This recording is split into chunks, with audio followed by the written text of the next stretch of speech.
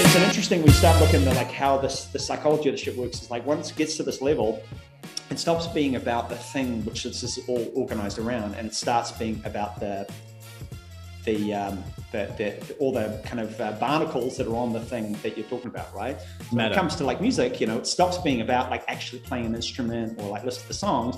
It's about like who said this, who did what, like what clothes they wear, and a lot of the gossip and energy and stuff that goes on in the space is all about the internal politics rather than the actual objective of organization, right? Or focal point of this whole kind of stuff. You see the shit in Bitcoin, like totally, Oh yeah.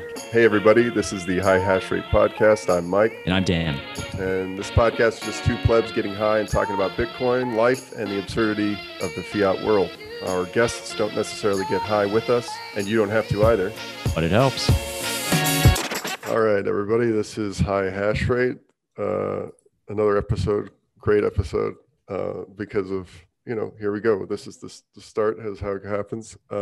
Tonight we have Rigel on. I think I need another one, guys. Dude, you really do. Like, you fucking, when you hit that record, man, you change. It's crazy, right? It's crazy. Right. Hey, everybody, this is High Hash Rate. Hey, no, yeah, that's the problem. I can't do it like that. Just be yourself, man. Just be yourself. You're right. Hey, this is High Hash Rate. Today we got Rigel on. I'm done talking. Dan, how you doing? Rigel, how you doing? What's going on? Rigel, thanks, Mike. Thanks for the great lead in. But yeah, Rigel's our colleague. So like this whole fucking idea started because we were smoking beach weed down in El Salvador together and just talking. I mean, remember we played some like video game that we were playing at that villa. That was a cool game at Garden, right? And then I still show to this day that video that Rigel showed us. It's like this cartoon. It almost looks like the same animators as Rick and Morty, and it's just like this crazy Australian cartoon. I'm not even going to go into what they were talking about, but I've shown a lot of people that it was good. I got a lot more where that comes from, man. Yeah. So Rigel works with us at Swan. He's a software engineer there. So I don't know. You introduce yourself however you want. Yeah. I'm a software engineer at Swan. I got my like Bitcoin story, and I got all my other kind of stories. So I guess I'll kind of do it chronologically.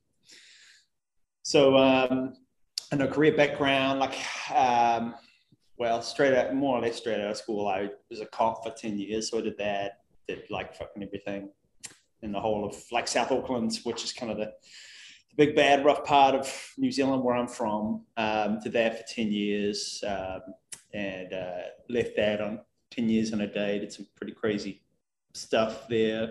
Last thing I did was like the kind of Secret Service, or our equivalent of the Secret Service, so for the Prime Minister, the head of state bodyguard there. So I did all sorts of shit like that. Never really intended to do that because, while I was doing it at the same time, like the other thing I did for most of the 20s, 30s, played in like this crazy death metal band and toured around the world and did that kind of stuff. I was just going to show you guys this video when we did this game. Like I almost lost my job over that because it became like a massive news story. Oh, wow.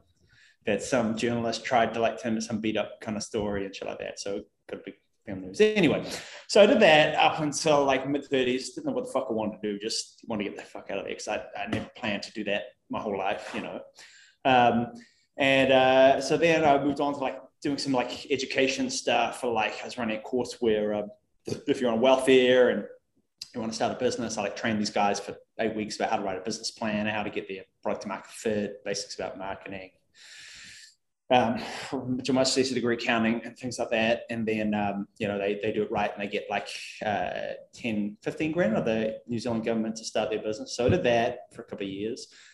Got into Bitcoin slightly prior to that, end of 2014, like very fortunately, like right at the fucking bottom of the bear market. Wow. Out of pure coincidence. Not quite, like maybe $400, $600 or something. So October 2014, I think was when I was going to. And what got me into it was, it was the Silk Road stuff, right? Because like I read about Bitcoin. I thought, oh, it's some fucking nerd shit, whatever. Whatever. But what interested me was I read, like, it was reading this is like when Ross Ulbricht was getting sentenced or something, I think. And I never really followed the Silk Road thing, but like I read about it, I was like, holy shit, man. Because, like, I still don't think people kind of get, like, what I got then, if you're based on like what I've done for work and stuff. It's like, man, this thing's going for like a couple of years and the FBI and everyone else couldn't shut it down. This is some pretty serious kind of weapons grade sort of money, right? You know what I mean? Will fit for like a very hostile environment, right? So that's what got me into it. And, so I started, I was actually, initially I was just really interested in the darknet. So I got on there and like had a look around and, bought some fucking crazy drugs that you can't buy in New Zealand, like DMT and shit like that, which, nice. you never be able to get your hands on. So it did that. And of course, learned about Bitcoin as part of the process, because that's the thing that funded it. And then, as soon as I got it, I was like, holy shit, this is so me, this, money, And so, I don't really get it from, it's weird to me nowadays. Like, people see it as this really economic, like hard money. And they're talking about like Mises and Austria economics and shit like that. And to me, it was absolutely not like that at all. It was like, I mean, hey, I certainly looked at the chart and thought, hey man, if we got back to $1,000, this would be really fucking good. But it was more like the fact that it was like money that I could actually control and own this, right? And could do all this crazy shit with it, to me was what really attracted me to it. And so it's like money for outlaws or it's just I don't know, man. It just clicked, right? I don't think I need to get like more philosophical or elaborate more on that, right? You find that thing, it's like the music you listen to, or the clothes you like, right? There's just a thing, right? Like, this is the vibe. It's just your vibe. Yeah, exactly, right. So that's how I got into Bitcoin, and forward from there, 2017 happened. Holy shit, I got a hell of a lot of money, and what am I going to do? So, I thought, well, I spent all my time reading about this shit, have done for the last, ever since I got into it, I was getting more and more into it. So, bought a bunch of trusts and ledgers and resold them, doubled my money out of that, which was like, I wouldn't have believed it all in New Zealand you could do that, but sold them all in about a month. And then 2018, the starting of 2018 happened, and the whole thing died. So I got all this money. I'm like, well, I could take this as income and pay taxes on it, or I could try and write up some business expense. So I thought, well, obviously selling hardware wallets is not a long-term model. Let's go to some conferences and see what's out there. So I went to a ton of them, realized there's nothing at all where I could use my skill set, but that like, it was much easier to be a software developer, than I would have thought it would be, right? Easy to, and well, not like, I just thought you had to be some fucking computer genius, right? No, not at all. Like, the conference that really made me think this was building on Bitcoin in 2018, and that's when Wasabi and BTC Pay Server got launched. And I was like, man, well, these guys are, obviously they're good developers, but they're not like super geniuses. But the interesting shit is happening on the app layer, right? Not fucking the stuff that Luke Dasher or Greg Maxwell or whatever, right. So started coding, started a boot camp, like pretty much as soon as I got back from that course, and then managed to bullshit my way into my first job in exchange about like 7 months later. Did Jimmy Song's course at the end of 2018 just for that. Fast forward 3 years, 2 years, whatever it was, mid 2021, saw Jan post in the Jimmy Songs and the Pro Blockchain thing. They got like a private Telegram group. He posted on there, hey, looking for some software developers. I thought, fuck yeah, get out of the place where I'm working, which, was not so ideologically aligned to what I believe about the space. And, here we are. So, sorry, long, there's a whole life story. No, that's good. So a good way to summarize that is that you got a wide array of experience. You've done a lot of different things, and you wanted to get into Bitcoin, so you got into coding, developing. That's kind of what I didn't do it. I didn't get into developing for Bitcoin, but it was just kind of one of those things where I had a kind of a diverse background, and I didn't know what I wanted to do. Coding seemed like the best way to get like a job where I could kind of do whatever I wanted. Didn't have to wear a tie to work. Didn't have to like necessarily even go to an office. It was just kind of I can do this wherever I'm at, which kind of leads me into one of the things that you're good at. You're a good writer, and you've written a lot for like Bitcoin Magazine and other publications. I don't, you might want to list your bylines, but recently you wrote one for Bitcoin Magazine about Bitcoin succeeding because it is fundamentally like the human spirit, right? And something that we've actually talked about on this show is that, you know, on the theme of the blockchain being the layer one, kind of being the temporal layer, the time layer, and then the spatial layer being layer two. We talked about like it becomes like your node is kind of your just interaction with the network, and your node just like an extension of you. And Lightning or layer two becomes like this marketplace, and like we are the nodes as well as our node being our node. But like that's how we're interacting. We can go anywhere in the world. We've got eventually it'll probably boil down to something that we can put on our phone or some other device when they, you know, maybe a decade from now, but it's still early for that. But eventually that will be how we interact with everybody. That'll be, you know, it's human nature, the market, the exchange of goods, exchange of ideas, commerce, that's human nature. Like as a community, we've come together. That's what we do. So that's how I think about like layer two and Bitcoin. So when I read your piece, I started to put it together. It's like, okay, this is kind of the same vibe that I'm on, put in a little bit more eloquent way. So if you want to talk a bit more about what you wrote there and what you were talking about there, we'd like to hear that. Yeah. Well, thanks, man. For a start, thanks for the praise. I mean, that and the one I wrote before that, like, fuck, man, man, you think the writing stuff's easy, right? And you look at like the length of both those, it's like 5 pages and yeah, it was no joke. or whatever. But yeah, I mean, it doesn't look that long when you read it, right? But when you're writing, holy shit, dude! Like the second one, that took me like honestly, no shit, like 6 months. You know, just wasn't like 6 months every day, but it was a lot of days sitting there. I think just like going in circles and shit. You know, like. Yeah, I think the day that I met you, the first day that I met you, you came over to Machanti in El Salvador, and you were talking about like, yeah, I'm like you're racking your brain, like you're having writer's block, you're trying to finish this article, and so I remember that as part of the process. I can attest. Yeah. I mean, it's fucking hard shit to do. You know, I want to do some more, but man, it's when you start doing it, it makes you realize. I mean, I want to do this because, like, you know, I had these arguments, and I'm the guy that can do this, right? You know, the reply guys on Twitter, right? They say something like, read this, and they just post this article, and it's like the ultimate, like, fuck you, right? You know. Yeah. So partly it was there, and you know, when you're having these conversations, right, when you start getting deep into this kind of stuff, to conferences and people or whatever, and you start explaining it, and you think you got these cool ideas you want to get out, and then you got to try and write something like this, and you realize, man, I'm not as smart at all as I thought I was about explaining this, right? Like this is way harder to articulate in a clear way. Mm-hmm. So I mean, to me, it was like a cool process to go through for that. But to return to your question and what you're doing, you know, this is what kind of helped me unpack that. Is like the best way I ever heard this explained is, you know, Eric Voskuil wrote, Le Bitcoin, you know, the Le Bitcoin software package we took over from Miyazaki, wrote Crypto Economics. Oh. Yep. Like he put it the best way, and I can't remember some Twitter thread I was reading.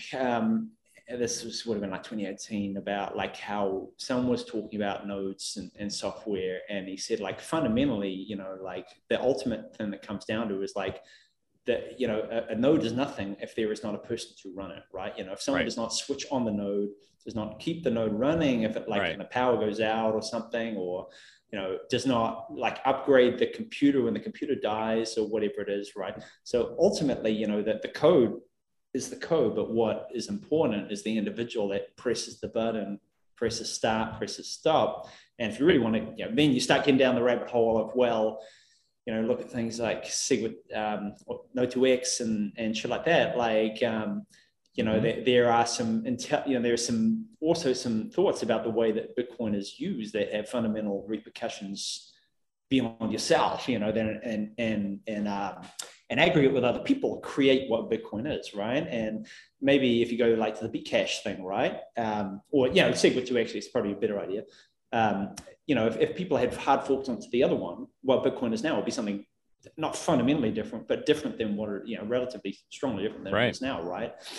And so, you know, what I want to explore in that, and that article and the previous article, is this idea of like how, you know, like Bitcoin is not, you know, it's an emergent consensus, right? It's not just like some shit on GitHub that like, this is the code and this is what it is. It's like how Bitcoin is run and used. Right. So yeah, the reality of what Bitcoin means. So. Right. So even like SegWit2x, or, you know, the upcoming BIP 119 controversy, you know, oh, we're going to soft fork, is this going to work? There's people running nodes that have versions, you know, I can't get through the semantic versioning right now, but so from something that was used in 2015, or you've got somebody who didn't upgrade Taproot, or you got somebody who just has they're running a different version of the software, but it's still compatible. But that's like a way that people are expressing themselves. It's the same, similar to like how people use security, like the way people are insist on using Whirlpool or coin joins, or they use, different types of multi-sigs, or just use like a seed signing device. That is a way that somebody's expressing themselves and who they are through interacting with the network. So when you're saying like every person's different on a node, it's like there's all these different varieties of ways of expressing yourself through your interaction with the network. And you can only communicate. Some people you can't communicate with because they're maybe they're not running the same version, and there might be little intricacies there, But I mean, the other thing that's like interesting about that, right, is like you can't go too crazy, right? Otherwise, you're going to fool yourself off, right? You know, if you're not accepting the longest chain, and this is where, to some degree, the miners do kind of call the shots about this, whereby if you are not, what your network rules are not linking onto the longest chain, well, you're just going to fork off from everyone else, or you're going to keep reverting back onto the longest chain, right? So it's an interesting thing too, in that, like, yeah, you can express yourself freely or whatever, you can run whatever code you want, but it's got to be in sync with everyone to a certain degree in the ways that matter, right? So there's like ton of like crazy sociological shit to unpack there about like, maybe there's an edge from being different, but maybe it's not like in say art where there's an edge of being just different enough, right? Just edgy enough at the right moment. That doesn't really exist in Bitcoin, but there is a degree of freedom. But also once you step too far out that from the masses, if you like, or the group, then you are running a completely separate sort of thing, right? So it's an interesting analogy about like, and I see a lot of ones in the social layer of Bitcoin too, of like, if you get too out there, you start saying like BitCloud is an interesting experiment, right? You know what I mean? You're going to start like forking yourself off the group, right? You can only push it so far outside of like the general Overton window about like what Bitcoin is and how it works. And like, at the time I've been in Bitcoin, like, I've seen this thing change. And like, when I first got on, I remember like Roger Ver's like saying instant free payments, right? And that's was the narrative, it was like instant free payments was, and fuck all people talking about like the hardness of the money, or, that it has this kind of these qualities, right? And the narrative now is totally shifted to this, right? And if you talk to anyone who's come in the last, 2-3 years, this is totally what they say it is. But, like I kind of saw this like emerge, right? 2018, like maximalism wasn't really a thing. You know what I mean? Like it wasn't like a thing. Like the mob mentality. Yeah. Without just like the clear defined idea of like what it is and how it's different and all these kind of things. Like Bitstein and Pierre Richard written some stuff in the Nakamoto Institute, but like on Bitcoin Talk, no one was really referencing that at the time. And, there's a lot of, things, whereas, certainly 2018, like that started to become like a real cohesive social idea, which is super interesting as well, about how that has affected many things beyond, just the idea of like what Bitcoin maximalism is, right? Right. So one of the parallels that I talk about a lot and I see a lot is the parallel, like back to this is like human nature, is religion, right? You've got what's the oldest tradition, right? Orthodox or whatever. You got the Catholic Church, and that's the oldest chain, right? In religion, you go back, you got the doctrine, you've got the orthodoxy, and then you've got the different denominations that split off, that are forking off. And there's some differences like in the church, or, a church that is totally within bounds, and you're close enough that you still get to show up on Sunday or whatever your day is, and you're still accepted. But if you go and you pound the thesis on the door of the church, right? Like he's like, this is the new rules. This is what we're doing. We're not in consensus anymore, right? You're splitting off. And like some people who interpret how they think the network should be run, they go one way. And the people who think the network should be run this way, they go the other way. So that's the one I see, like, is, and you see it on like Twitter a lot too. Like people, it's like a religious fervor. It's fun sometimes to just like dunk on people and like go, because you know you'll get a lot of engagement for posting something. But some of these guys, like they get really pissed and like they'll want to fight each other, try to meet each other outside the convention center in Miami. It's like, dude, calm down. They're memes. Man, you know, like to me, the most interesting shit about this space is the kind of the similarities I see with like music, right? So, you know, like, you know, done how many, like 6 albums, you know, played maybe 100 and, no, maybe 80 something countries, I think, like a good number, you know what I mean? I've what been did you around, play? like, what did you play? Like bass and like horrible, I will call it vocals, right? Rather than singing. do you have any music do you have any like a Spotify library? Totally. Yeah. Well, you have to share that. I'll check in the show notes or some shit. Oh, there we go. Anyway, like it's like crazy death metal sort of stuff, right? We're not like, you know, like some famous band or whatever, but you know, we got a little thing and we got a taste of that kind of stuff, right? And it's got its own, like, what's more interesting is like it's a really strong subculture, right? So like it's funny because I was just like talking to a friend of mine about this last week. So she's like a chick who's she's like married to a really good friend of mine. She's like a super successful chemist. She works for like, I think it's Bayer, I think, doing some like crazily high level shit there. But she's like been into Bitcoin since 2016, 17, and she like really wants to get involved. And so she's asking me like, how do I get into space and stuff? And it's like, well, you know, it's not that good a match to your skills, right? You know, you obviously got some like super high level management, but it's not like there's a direct fit over. Right. But I said, look, you know, just come to the conferences and what you'll see is this shit is exactly like metal, where, you know, it's its own little subculture with its own little kind of like nerdy fucking in jokes and memes and ways of dressing and social signals that like an outsider wouldn't understand at all. But we're all like, you know, turning up our nose at the normies and there's all these little factions within it, right? You know, I think I'm cooler than you because I do this thing, or I, you know, have this way, or I dress this way. I was here back at the start, and you guys were all. I only have non-KYC sats. Yeah.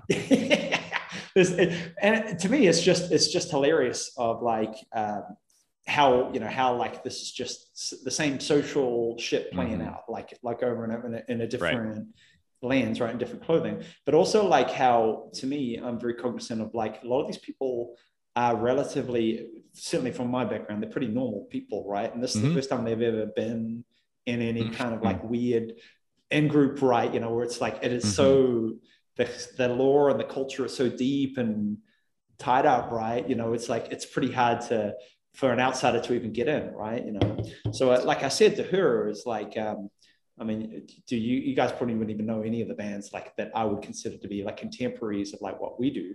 But I was saying to her, like, you know, if you think you're gonna like, you know, if you come along to one of these things and you start talking about where you're at, it's like you're saying, like, you're rocking up at this like death metal show and saying, hey guys, what about Metallica, man? They're pretty hard out, right? You know what I mean? It's like, it's just this whole inertia that you've got to learn, right? And when things start getting inside themselves, this is just to sort of get too far on this tangent, but like this is something I think I'm probably going to talk about, this honey badger stuff. It's like, it's an interesting, when you start looking at like how the psychology of the shit works, is like once it gets to this level, it stops being about the thing which this is all organized around, and it starts being about the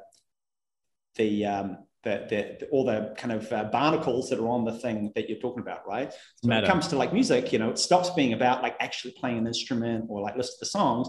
It's about like, who said this, who did what, you know, like what clothes they wear, and a lot of the gossip and energy and stuff that goes on in the space is all about the internal politics rather than the actual object of organization, right? Or focal point of this whole kind of stuff. And you see the shit in Bitcoin, like totally, you know, like gets to all this other stuff, which has got nothing to do with Bitcoin. And there's a lot of people in the space, I think, who like are getting a lot of energy and prominence that really don't fucking know anything about Bitcoin at all. But there's just, they're important because they were the guy who did this thing to this other guy in Bitcoin, or they had this other, you know what I mean? Like their actual relation to the technology is little, but you know, they've got this kind of social element, right? You know, which it's just fascinating to me because the shit you can understand with music, but with technology, you think it'd be different, but no. Yeah, you got like some guy who steps in. He's like, he's been disrespecting seed oils for 5 years. Now he's like a Bitcoin hero. The guy probably owns 0.01 Bitcoin. He's got it on his Cash App. He's like, all right, I'm a celebrity now. Or like everybody got mad at that Zuby guy, like he's like some hip hop guy from the UK, and he went on Joe Rogan a bunch of times. So he was at the conference, right? And then he likes Bitcoin. It's all right. He's supportive of it, but you know, he said something. I think he tweeted something about Bitcoin Cash like a year and a half ago. And people swarmed on him and like took him down. It's like the dude was never a Bitcoiner. Like he doesn't care. He's just, you know, he's just promoting something. I just think like I mean, it's like it was a hero. They disappointed tons of people. That guy kind of knows a little bit better, but at the same time, I think a lot of these guys that, you know, they just don't even understand and cross this like mortal line in the sand, right? Where all of a sudden you're the fucking scum of the earth, right? They don't even know the line's there, right? They're just like stumbling around, right? You know? And I wouldn't quite put them in that category, right? But I think there's a lot of people in this space who do that, you know, right? And, you know, it comes back to again, you know, I relate to the music shit because that's what I understand really, 100%. really well, right? You know, but I'm sure it's the same for many other things like sports or wherever, where, you know, the outsider has this idea of what it's about, but it's the subculture of it and all the complexities are so thick, right? You just can't get shit without being in it for a long amount of time, or like, you know, being married or going out with someone who like can give you all the ends, right? You know what I mean? Or having like a really good buddy, you know. Totally. Yeah. And it's like I lost my train of thought. I had a good thought. This happens sometimes. Oh no, yeah, no. It's interesting, right? It's interesting to see the people who kind of project their own frustrations in life on shitcoiners. Like where it's like somebody, it's like, you know, I got a buddy into Bitcoin. You know, a few months later, he comes and tells me he bought some Ethereum. I fucking cut him off. He's never coming to my house again. He's never gonna see my kids again. A fucking shitcoiner. He's out. It's like, bro, like, it's you don't gotta. It's not that serious. But yeah, like people do that, right? Like they kind of totally. They project their frustrations on, you know, this is an attack on Bitcoin. No, it's just your buddy just gamble a little bit. Who cares? There's a lot of different personalities in this space that you could really sort of attach a lot of you know, identities to. Someone should make a show about this fucking space. You know what I mean? Right, exactly. It'd be a great Netflix, man. It's but I'm surprised. Actually, we're designing one.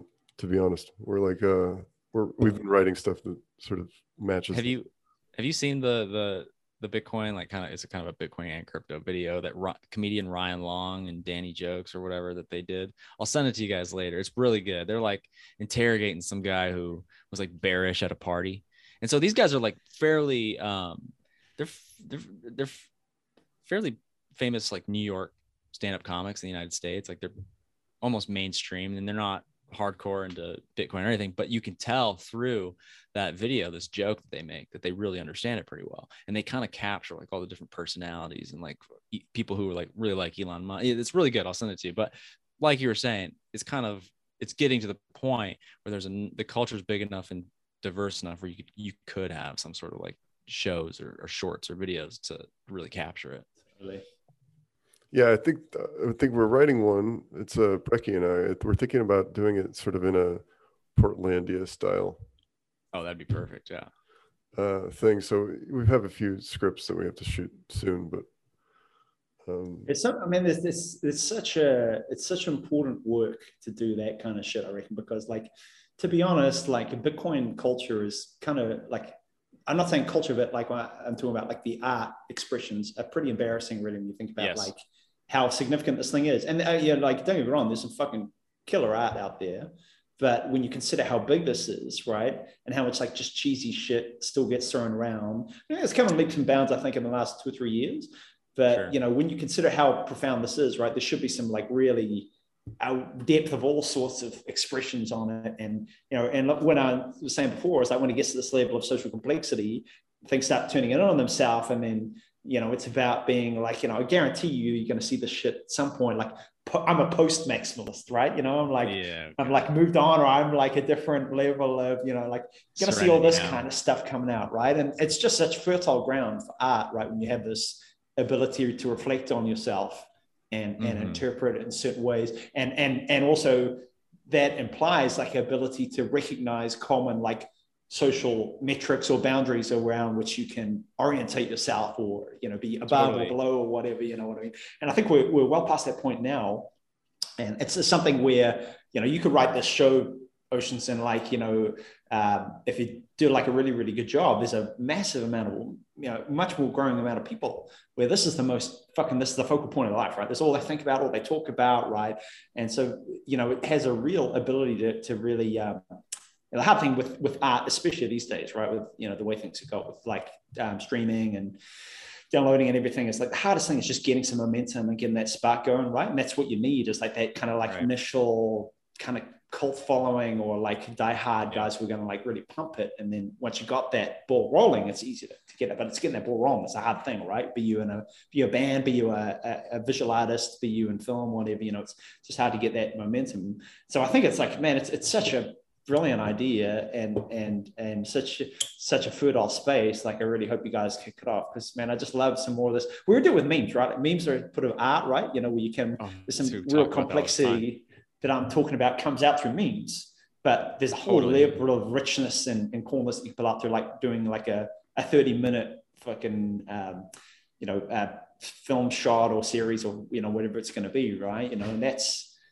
and it's just such, I mean, I think this is what guys like Sailor recognize, right? Where, I mean, I'm sure like the money is part of it, but you can tell that dude he could just bought the Bitcoin and pissed off, right, into the darkness. But that guy likes the attention. He wants to be part of the culture. Yes. Yeah. He likes. He's a rock star. He's obviously a character inside the show. Obviously. Yeah. There's got to be a Sailor, right? Mm-hmm. He's like the, you know, he's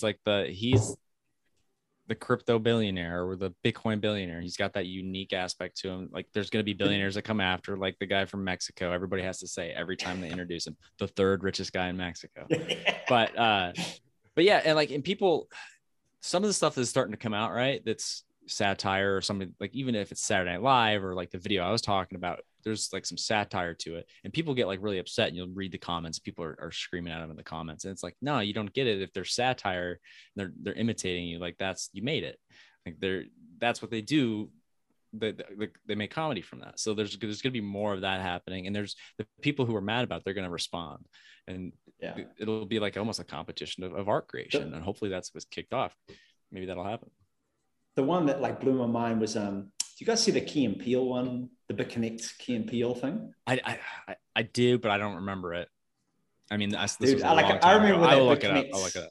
That BitConnect was like happened the day it happened, and everyone on Twitter like was like, what the fuck is this? You know, like this is like next level shit. And then like, but to see that like months later, like 2 months later in Key and Peele, like them, like it's like, whoa, man, this is like, I mean, like you see it like Bitcoin's getting big, you see that, you know, the dollar value of your portfolio going up or whatever, but it's a whole other thing. I think when you see like something like they're like done a whole like segment that's referencing in jokes about something which, you know, you thought only you knew about, you know, and then now it's some much bigger, you know, thing, part of society, right? You know, and so I think like, again, you know, if you can get in early, you know, you got a chance to like, you know, make that impression to be that kind of that art that everyone remembers and shapes things from here to come. But also like, here's another really interesting thing I see now. I'm starting to do like write some articles. It's like, man, there's a lot of, you see this fucking so many times, something, a lot of these influences that you see in like Bitcoin fit into this thing as well, of like, their great example, I saw this the other day was, you know, they had that rapper dude on Rogan, right? And he's like talking about, I didn't see the clip, but, you know, saying some shit about Bitcoin, and they're like, Joe Rogan's been orange pilled. It's like, dude, he had Andreas Antonopoulos on his fucking podcast. I know. 2013, 14 or something, like he got orange pilled a fucking long time ago, dude. Right. But these people don't know, right? You know, and you think like of all the things, most people, you know, they think about the demographic that's mainly into Bitcoin, like, you know, fucking white dudes in their 20s, you know, they're going to go and type in Joe Rogan Bitcoin. That's probably one of the fucking first things they're going to do when they're looking at this. You think they would have come across this, but obviously like a large amount of people haven't. And just goes to show when it comes to the art and the social side, I think there's like somewhat of an eternal cycle, or not an eternal, but like there's a lot longer than people think of. Like, you know, like I've been tempted to do this a few times. Like, man, I should just go and like take an Andreas Antonopoulos fucking article and just like for instance, just like change a few words around and post as mine. And like you get like massive, everyone be like, wow, this is amazing and whatever. Right. And you know, most people wouldn't even know, you know what I mean? And so I think like when it comes to the art stuff, it's like you can be, and I've seen this totally with music as well, you know, like you can be the person that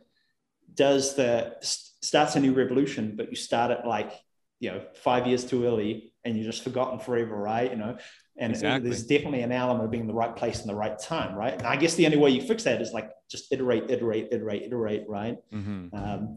But it's still early enough where, you know, people, I think, remember and respect to some degree, you know, in quote marks, you know, like that you were there in the day and they, you know, it's still not going to get lost in the wash. So, I mean, I think when it comes to like the shit you're doing, Ocean's like, man, this, you know, still super early days. I mean, it's really probably the first, you know, like it will be the Bitcoin kind of series, right? Where it's not like a documentary or whatever. It's like here we're taking like creating a piece of art with Bitcoin as the focal point in the, you know, in the similogical realm. I believe it is. It's super important to spread that message, and a great way to do it. You know, most of the things I'm doing throughout the day is all video. I'm just consuming video and images all day long. So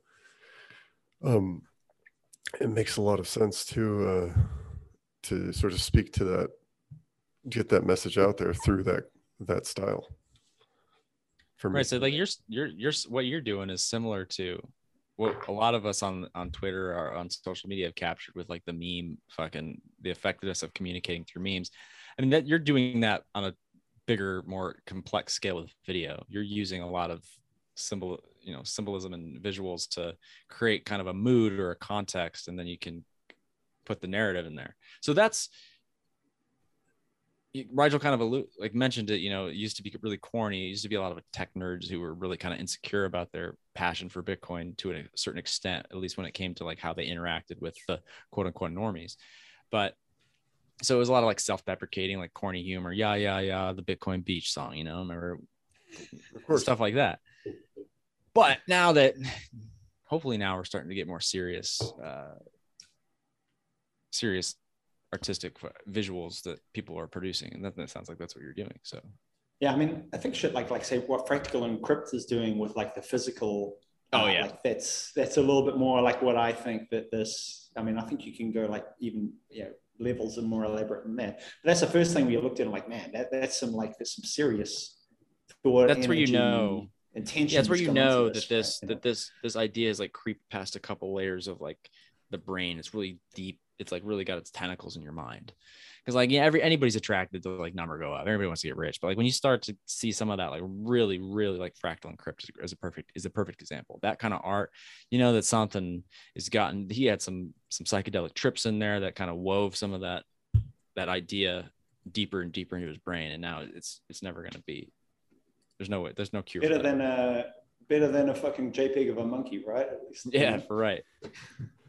Again, like the JPEG of the monkey is only capturing the number go up expectation, right? It's not going deeper. It's amazing. You can see inside the art, the sort of ethos, if it's the true, you know, art of that thing, you know? Right.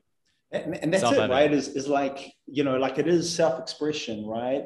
And I think like the way I would put this is like, if let's keep it on topic about the theme of the show here, of like, you know, what you do with a meme is like maybe hitting a whippet or something, right? You know, you get some nitrous oxide and you get high for, you know, fucking 5 seconds or some shit like that, you know, whereas like what you're doing, Oceans, is like a fucking LSD trip of memes, right? You know, it's like a long form meme where, you know, with a JPEG on Twitter, you can like do a little kind of thing, but with what you do, you can like weave a whole story and narrative, and like it's a much richer, deeper experience, right? Much more profound one.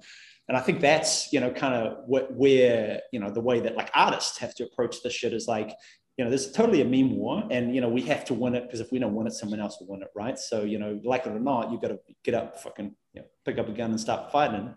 Sorry to use the Jason fucking what's his name analogy there, but but like you've got to get involved and do your thing, right? And I think like if you've got the ability that you do, Oceans, right? Like that's some high grade weaponry, if you like, you know what I mean? I mean, this is like, to me, dude, this is why I got into coding, is like when I went to building a Bitcoin in 2018 and I saw these like Nick Astorio of BC Pay, right? He was like, well, BitPay pretty much fucked every Bitcoiner. And I thought, well, now I'm just going to make my own version of it, right? And I'm going to sit there and create it, and it should be more like this, and shouldn't have this shit in it, should be like that. Same thing with Wasabi, like he's like, well, you should have a Bitcoin wallet, which like, makes your coins private, right? And I was like, wow, it's straight away, man, I could totally see this as like someone picks up a guitar and they're like, they play it a little different way, or they like turn this up, down, or they, just something, put on a distortion pedal.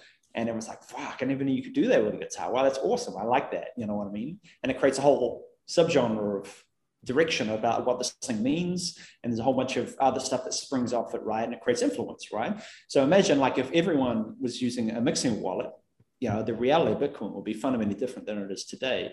You take the other extreme, everyone like has all their coins on Coinbase and it's all KYC'd up the fucking ass. And is that ever reality, or will that ever become a reality? With mixing, you're talking about? Or that every transaction is mixed transaction? Technically, it's totally possible. It'd just be like for example, if you're using shit like Samurai properly, right? You don't actually really have a UTXO set. Like your coins are all constantly they're always in a mix, right? So if you want to send some coins, you just like kind of like bring it out of the mix, right? Otherwise, it's like in this perpetual blob moving through space, which is always shifting itself up. And if you want to send, you just say, well, when this round ends, send the transaction, which is really no different than, if you were sitting in your wallet, you press send. So, I mean, that the reality of that, like that is, it's a little harder to coordinate. It's maybe slightly more expensive when it comes to fees, the infra behind that. Like off the top of my head, I wouldn't know like what other complications there are, but there's bound to be some other ones where things get slightly more complicated when you're relying on, for example, a coordinator to remain this like mixing of the entire world's Bitcoin activity. But in theory, yes, that could be like all coins can be mixed, and what a different world that would be than what it is now, right? That's true. What was your original question, Mike? Go back to that. The original question was, do you think there will be a world where every Bitcoin transaction is mixed? And what will that mean? And I think Rigel gave a good thought. I think it's possible, but coming back to like how we started this shit, it's like comes down to intention and will, right? And this is, to me, this is the real problem. Well, not the problem with Bitcoin. It is what it is, right? Where, in my opinion, it's like it's an elitist technology, right? Like by simply virtue of the fact that like there's only 21 million, right? Not everyone can have a Bitcoin, right? So it's some people win and some people lose, and that's the reality of it, right? And I think that's the beauty of it, and that the world we live in today, there's a real lack of like this hard line in the sand, which allows you to organize around things, right? Which is the whole fundamental thing of sound money, right? And we're coming up to that. We're coming up to this. We kind of had a decade or plus of just abundance. People were calling it post scarcity. Like that's like the most arrogant thing you can say. But now there's no free lunches anymore, right? Like the money supply is tightening, energy's on short supply, and people are coming back to having to adjust and adapt. And they're experiencing hardship and scarcity. It's kind of reminding them, don't take nature for granted, don't take reality for granted. So we're hitting that point. And I think that back to the point you were kind of talking about when you wanted to become a developer, the way I kind of see the developers, like, for example, if you're building on Lightning, to me, you're like building the roads to Rome. You're building the railroad across the American West. I have the same exact thought. Right? Like you're building the infrastructure for the new marketplace, the new digital economy. It's coming on to off of, it'll start like integrated with Web 2 or whatever you want to call that, but it'll move more and more of the importance will move to the Bitcoin network. So that's what I feel like. That's kind of one of the exciting things that people are talking about wanting to become a developer. Like that's what we're doing when we say come help build Bitcoin. We literally mean that. You're building the skyscrapers in New York City and the connection rails. So that's why I think people should come do that. And then there's still so much opportunity and so many openings.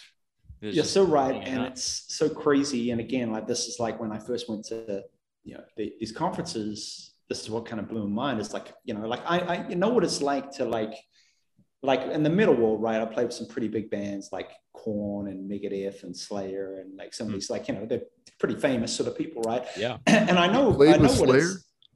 Yeah, we supported Slayer. Oh, wow. And Motorhead as well. That's bunch of crazy.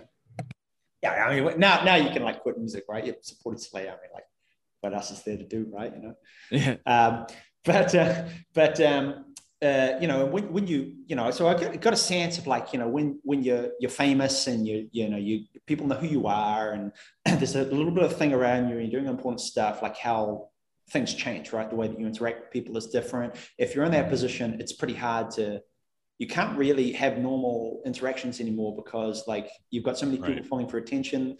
Even when someone gets something out of you, the dynamic like totally changes. Yeah. So it's a very different sort of thing. So, I see like how like fame changes things, but to me, it was just so crazy to go to these conferences and meet some of these people like, in a back and shit like that. Like, dude, this guy is like fuck Slayer, fuck Metallica, fuck all these guys. Like this guy is some pretty like important person in the history of the fucking world, and their influence and their importance right now, and they're just like chilling with you, I remember like the first like kind of real Bitcoin conference I went to, which is a building on Bitcoin. I went to the Bitcoin Maximalists dinner, and I was like Trace Mayer, MVK, and Francis, like around there, like the first thing. I was like, holy shit, like what the hell, man, this is insane.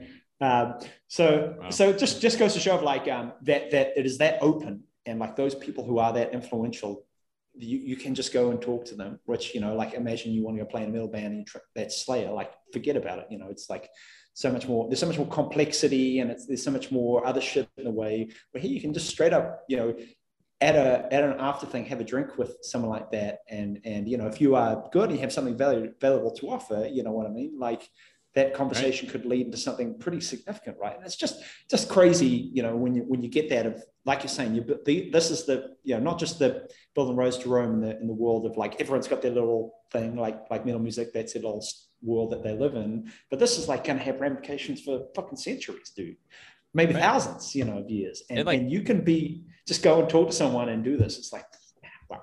Exactly like you said, right? Like, so when I didn't go to school to learn to be a computer programmer. I taught myself essentially using YouTube, and I kind of fake it till you make it type of thing. But I had imposter syndrome for years because of that. I was like, I don't know what I'm doing. Like, I don't know the fundamentals and the theory behind what I'm doing. I'm just kind of building something. I'm kind of like a journeyman who showed up, and I'm building like a brick wall with no training. So, but like what Rigel said at the beginning of the show, he's like, I thought maybe you had to be a genius to be a developer. I went to this, meetup, or I went to these conferences, and I met some people, and they're just normal people like me, just like kind of dorks for some like internet money like me. If they can do it, like I can, like you should know, like if anybody else can do it, you can do it. But like when you meet people and you talk to them and you kind of get to know them, you're like, wow, that guy wrote this software. Like he this guy wearing this gas mask and like basketball shorts at the conference, like he's a core developer, like this weirdo. And you're like, oh, I can do it too. And that's a little simplistic. To being a core developer like Luke is pretty impressive, but you could definitely get a job at an e-commerce company. That's a great little bit. I see a little cafe, and sitting around the cafe is just everyone's sort of talking about, oh, like, hey, that's the guy that wrote this software. Oh, hey, that's the guy that wrote. Wow, can you believe that? Wow, it's And then they all it's the meme of like the really cute like high school girls, right? And they're like one's whispering the other girl's ear, and it's like, that's you gotta Dash. You gotta make that into it goes to the guest skit. mask, You have to make that into a skit. Yeah, right. But the funny thing, right, though, is it's not those guys who will, I mean, maybe eventually, but it probably won't ever be those guys. It will be like fucking Dennis Penis daughter, as I call him, fucking it'll be those sort of guys, right? They're like, oh my God, it's that guy, the Bitcoin guy. Or, like if you try and talk to that dude and say, hey man, explain how the mempool works. He's got a fucking idea, you know what I mean? But that's the way the shit works, right? And to me, that's so interesting. Again, this is why I already, I still haven't decided if I'm going to talk about this honey badge, but I think I like unpack this idea of like what the implications of this are. Stop. Just say what honey badger is. You mentioned it a few times. Just like Like, explain what honey badger is. It's a conference. This is crazy, man. It's like, I have to even explain this, right? Like kind of before COVID hit, like this was the conference, dude. The place, and still in my belief, the best. I went to two of the best ones I've ever been to. So it's a conference in Rigel, Latvia, formerly the biggest European Bitcoin conference, and I guess this year will likely be the same thing again from the looks of things.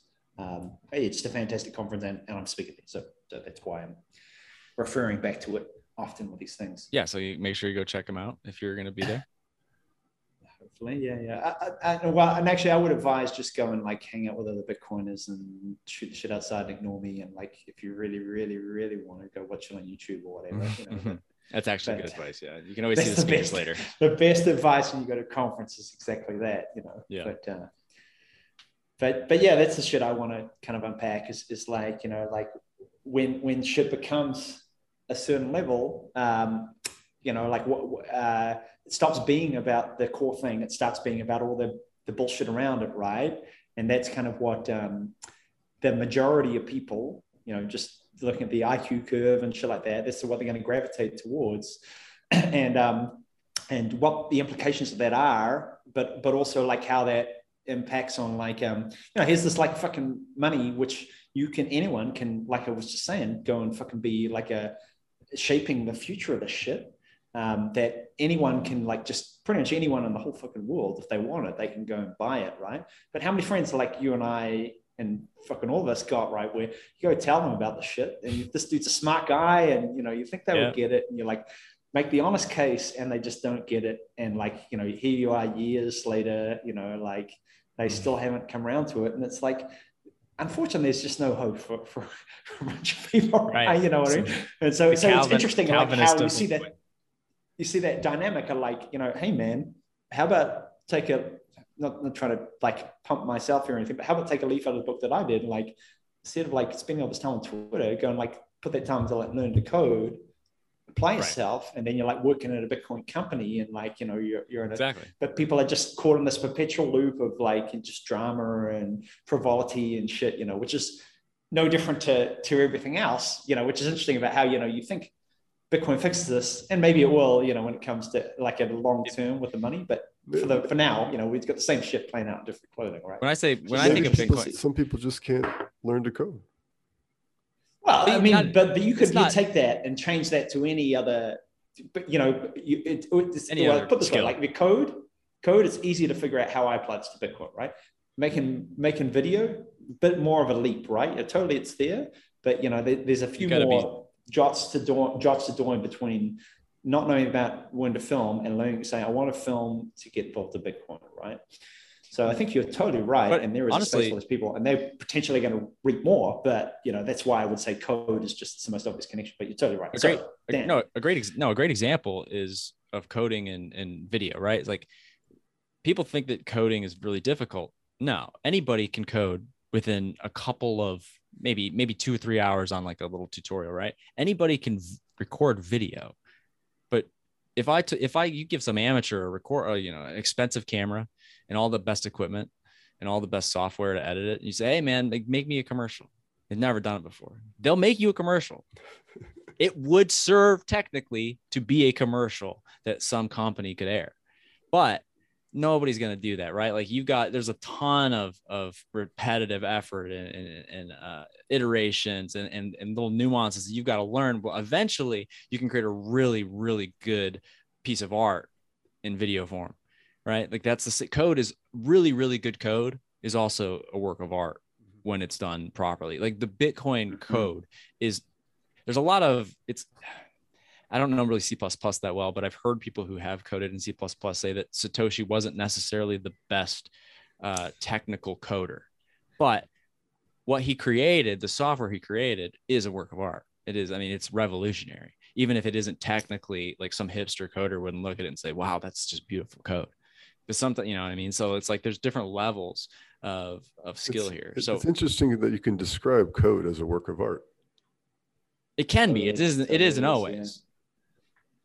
I mean, it's like in everything you do, there is an artfulness, right? The way you walk, the way you dress, the way you breathe. You know, there's an artfulness and there is expression to it, right? And to me, this is the most like beautiful thing about being human, is a realization of this and learning to live your life as a work of art, right? You know, everything that you do is not like necessarily for function, it's for form, right? And when you get into form and function, there's a lot of interplay about where they kind of roll over each other in this kind of yin yang fashion as well, right? You know what I mean? So I mean, yeah, I mean, I think there's artfulness to everything. Code is another one, but to me, what I found what got me interested in it is coming from a perspective of, you know, having some artistic background and understanding that, and being very much into the idea of this is like a way that you connect. Yeah, intimately, you connect with other people through art, right? Of like you do something, and people, the more you put yourself into it, the more you like really, you know, put some value into it, the more that people will connect, you know, who see that thing, and you really touched on that thing where if you've really drilled deep enough that you have that hasn't been said or has gone unexpressed or whatever, you know what I mean? No matter what the medium is, code is the same kind of thing, right? It's just an expression of yourself.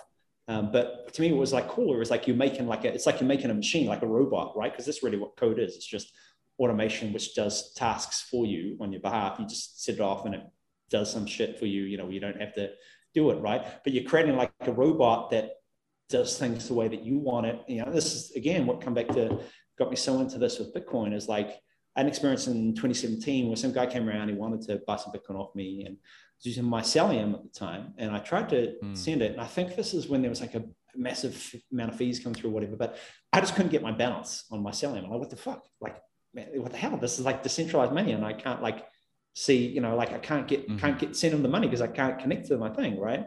And you know, there's a realization of, you know, like, well, it's decentralized, but there's many layers into like how in control of this decentralized thing you can be, right? How autonomous you actually are, right? And so to me, you know, what got me really interested in, another thing got really interested in coding is that realization of like, if I can write my own software, then I can interact with Bitcoin. I can make this robot that uses Bitcoin exactly the way that I want to use it. I don't have to use someone else's robot, right? You know, I can do it exactly the way I want to. I want it to be exactly like this and exactly like that, because like, what is life other than to express your soul, right? And so like, in everything, I think you should be thinking about. Sometimes it's easy to get lost in the minutiae of life, right? But yeah, you got to come back to the thing of like, what's the point of existing if not to like leave some impression behind of like who I am on like this deep and unsensible level, right? And so in all shit there's artfulness. Software is one of them, but to me it's just great because you create this machine that's going to then influence other people in a much more direct fashion than looking at a painting or listening to music, right? That emotionally influences you. You feel something, you know, causes a change in people's body. But like writing Bitcoin, right? Kind of look at fucking how that work of art changed the world, right? You know, so yeah, that's how I see like the code art part of it. You know? Like a force function, yeah, for sure. Right. And Mike, to go back to like the theme of what you talk about constantly, like what's really happening on the blockchain, on the time chain, right? And Rigel kind of put it there. He's like, whenever you add to the Bitcoin network or whatever you put on the blockchain, right? Like that, you're leaving your legacy there, and it's there forever. You're not living forever. But you're transcending time through you're leaving your fingerprint on the longest chain. So it stands to reason to hold on to that Bitcoin. Hold on to it. Or, you know, hold on to it, or, you know, you can look at the transaction history and you can see how, or you can infer how somebody wanted to express themselves by the way they interacted with it. It's a primitive kind of like form of expression, right? Because you can't really say too much. I mean, you could say something like, you know, if you're looking at the history of, and this is something which it sounds kind of silly, but may well be like the future of like, well, you can look on the blockchain and see the entire history of this historical figure's action, right? Where someone goes back and chain analysis figures out this guy's wallets, right? And, you know, can like, what did he use Big 32? Or was he like a shitty one legacy person, or, you know, like what? So there's stuff like that you can infer with it. But even beyond that, like when I did these articles for Bitcoin Magazine, and I'm quite figured out how I'm going to do this, like I'm going to do this everything I ever write or only the significant ones. But I hashed the whole thing in HHR006, and then I did an op return transaction with the hash with it. I couldn't fit the whole thing, so it's the start and the end of the hash and the title, and sent that. Like, as soon as I finished it, okay, check it, hash a thing, send it, put it in a block, and then it's like, if someone ever says, had this thing I was like making a joke about before. Someone like totally rips your shit off. It's like, look at the fucking blockchain, motherfucker. Here's it is. Here's my article. Here's the hash. I fucking ripped the shit first. Just like Twitter, but way cooler, right? Way more like way more Bitcoin hipster than. Oh, you right. just, and also you just illustrated the scarcity model of recording to the blockchain for me. Thank you. Yeah, and you also dude, you gone, Dan. No, I was just gonna say you can take some outside information, stuff from off the chain, right? That has recorded somewhere else, right? And you can, by doing that, you can look at the price and you can say, all right, this is what this person's values were, because during this stretch of time in 2017, right, they put what we could assume is like their life savings into because this is how much they valued it. And then maybe there's a year where there's really not much accumulation of Bitcoin. You're like, well, they didn't, whatever was going on in their life, they valued something else more. And you can start to like you can start to infer a lot of that from, hey, energy was scarce at this time, but the hash rate was this was how much energy was probably available and how valued at this rate. And you can kind of get like a history of energy availability based on how much the price was versus how high the hash rate was. Totally. People already do this shit with like exchange wallets, right? Or where they can look at like the history of, at this time they consolidated this and they did that or whatever. And like, I think you are absolutely right. That it is not in any way unreasonable to believe that in the future people will do this. And here's the interesting thing is, right, if you're talking about like traditional financial system or CBDCs, well, only a fucking government can do this, and they absolutely will be doing it to like, build like a credit history of your social activity. Right. But with this, like everyone can do it and everyone can see it and everyone is on the same playing field, right? But I think, totally people will write scripts. I mean, there already are plenty of shit to do this. And it's fucking, I don't know if you've ever written any like crawlers and stuff for like, but man, when you do that, like I just pulled out a couple of random blocks and just stuff. It's like, when you do these people that go like deeper into the sea and like, man, there's some shit down there no one even knows is going on, right? Which is just happening around you every day. It's the same shit where like I put out like these, like a pay to pub key transaction. It's not even hashed. It's just like the long, like Satoshi and Health and Eastern, like a couple of those going around like 2019. Like, what the fuck, man? Who sent this on the main chain? And there's other ones like it's some weird script, and I put it in and like look on say blockchain, blockstream.info, and it just says like unknown. It's like there's no address, and it just says unknown, right? It's like, man, wow, like there's some crazy stuff going on right in your nose every day. That's there for you to see, but it's just lost. Right. There's all this activity going on the chain. Like there's nefarious activity going on the chain, right? You got like unknown entities just spraying dust everywhere, trying to get like a little latch on to somebody's set so they can start tracking them, and you got to try to avoid stuff like that. But how often does the average person look at their history to notice that they got dust attacked? Yeah. Very few people. Most people don't even know this shit, right? You talk about like so there's a meetup group here, which is like, it's just like shitty crypto kind of meetup, but a lot of people and well organized and, and there's a lot of people who come through it, right? And so I've given a couple of talks about like privacy and stuff to these ones, and they're just mind's blowing. These guys don't even consider a lot of the stuff or even think, that it goes on. And the more that you get into it, right, the more you realize like it is fucking hard to practice good chain hygiene, right? And the way you transact. So even if you know what you're doing, it's super easy to fuck it up and super hard sometimes we're like, man, I want to send this amount of money, but this UTXO over here and this one here, I don't want to correlate these two together. Like, how do I do this in a way which is, it's hard work, so it's no surprise, which is why I like saying like so many people it's going to be an easy thing to look at. Again, which is why like Satoshi, right? Like why he's such an artist. He's still anonymous. It's so easy. I mean, there wasn't that much sophistication to track you back then, but it's so hard to stay anonymous. Ross couldn't stay. He got a little arrogant, but he couldn't stay anonymous. He got caught. Most people get caught. When somebody doesn't get caught, nobody knows their identity to this day, when there's so much incentive to find out. That's pretty impressive. Yeah. Again, it goes back to religion parallel. That's like the beginnings of Jesus. Yeah, immaculate conception type stuff, right? Like, yeah. And it's a beauty of Bitcoin, right? As well as like, it's not just great technology, but there is like a mythology and a thing behind it, right? Which is like, I'm like a humongous like Jordan Peterson fan, but I watched a little bit of his talk at the Bitcoin conference, and I was, one thing I did actually come away with slightly more respect to that guy and his thing in Bitcoin, where he drew some analogies, because he's good at this shit about like looking at things like they do in books like Iron John, or to a lesser degree and stuff like the Golden Bow and shit like this, where they like link human behaviors or mythology to like social practices and things like this, right? Like kind of memes and their links to like ancient ideas, right? And he had this one where he talked about, there's a lot of analogies between that, like the Tower of Babel theme in Bitcoin, right? And I was like, man, that is a pretty sharp insight. And I think there's a lot of ones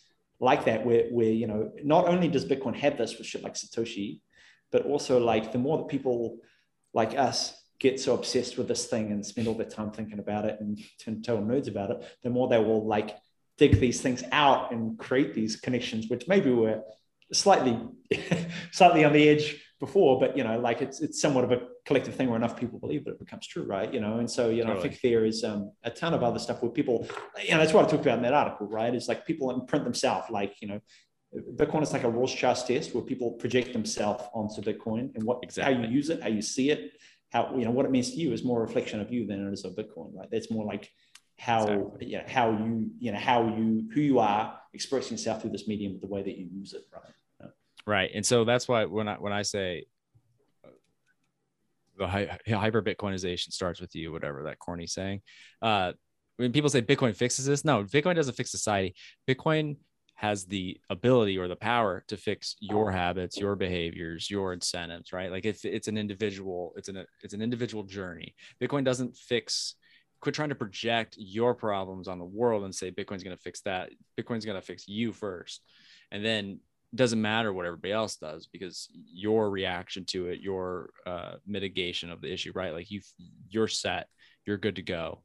You'll be able to handle it. So it does fix it for you. So that's how I usually like it. And it fixes you in time as well. Exactly.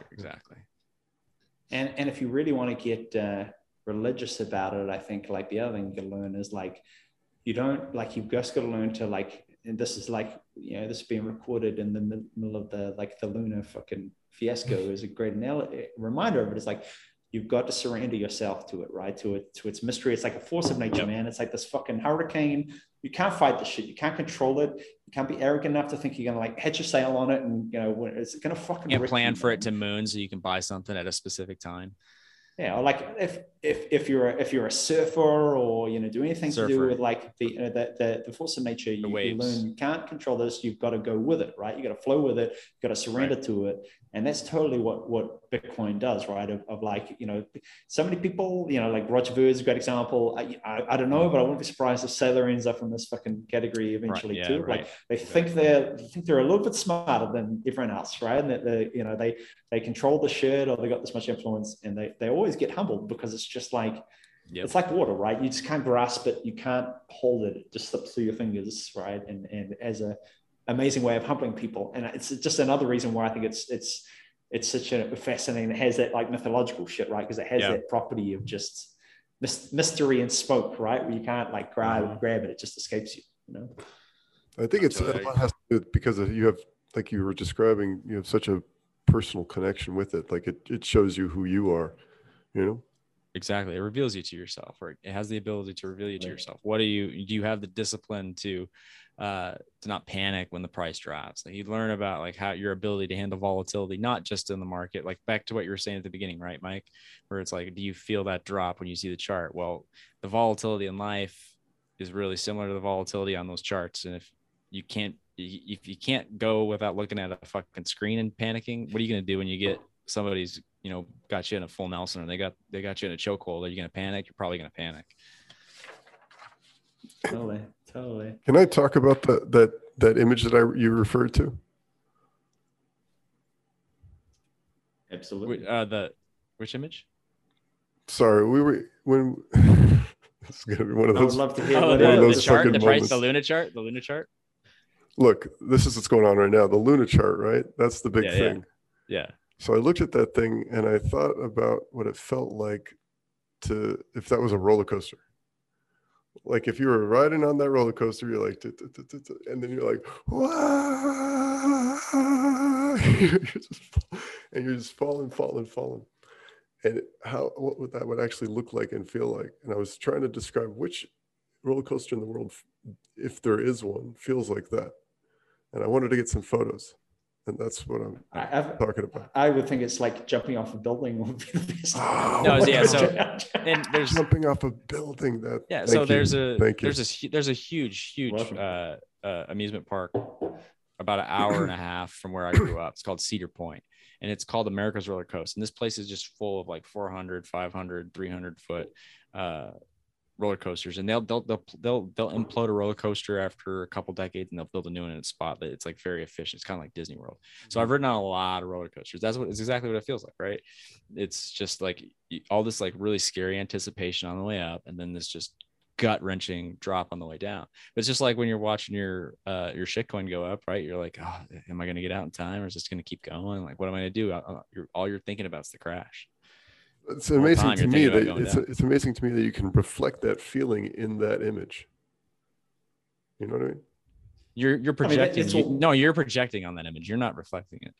So you're, charts are an attempt to visually represent human behavior, right? Because that's all it is, right? It's like, like a market is just the interaction of market actors, right? So it's a social organism, and the chart is like the crude way that we represent that. Yeah, this is the idea behind like fractals, right? Where, well, Bitcoin did this shape before, and so it's going to do this shape again, right? It's like, this is reflective cycles of and human behavior in relation to certain movements.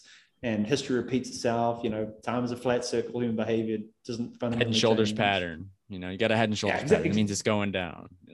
Exactly. So it's like, like I'm assuming both you gentlemen have done LSD, right? When you do that, and the first time you ever do it, no, dude, no way, man, you must. No, I have. The first time you do it, you just realize all your senses are an illusion. Mushrooms is close enough, but LSD is it's pretty much the same thing, I think. Yeah. Right. But you realize like all your senses are like an illusion, and like what you perceive isn't even the same thing. Like I remember like I did this trip once, and I went walking in the forest, and I came to a clearing, and I'm like, holy shit, this is like a scab in the forest, right?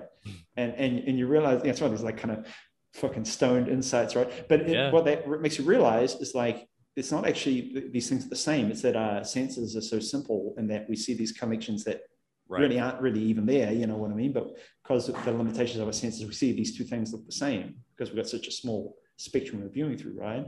I mean, that's the whole idea of art, right? Is that you express a connection between something. We're like, wow, I didn't see that before, right? That's the value of drugs, right? Is that expand your consciousness because it lets you see connections beyond, what your primitive mind can do. It lets you open the window a little bit more, right? And so I think that's the kind of what. Come back to like, how do we go with this, like talking about charts and jumping a building shit. This is like what a chart is, right? It's like a way of trying to express the connections in a way that people will see between like this nebulous thing about markets happening and something that you can see and visualize and relate to. And if you can see a pattern, that's what like human beings operate on, is pattern recognition. It's like, then you can take some action based on it. So everybody's getting on the same wavelength. How you guys doing? I'm good. I've got a. Should we wrap it up? I think yeah. All right. Well, Rigel, let Rigel pitch please. anything he's gonna pitch. Talk about Honey Badger. Talk about where you can find him, etc. I ain't gonna do this pitch shit now. Okay, never mind. So if you have enjoyed my inspiring speeches on Bitcoin, you can find me on Twitter at CoinSureNZ. I will also be appearing at the Baltic Honey Badger Conference, September 2nd and 3rd, Riga, Latvia. Lastly, I've left some deep and inspiring messages for you all that you can find on Bitcoin Magazine or searching for my medium under CoinSureNZ. Thank you, gentlemen. Light the bomb and have a good night. All right. Thank you, dude. Thank you, Rigel, for taking us out. That was good. Thanks again for listening to the High Hash Rate podcast. You can find us at High Hash Rate on Twitter, and we'll see you in the next one.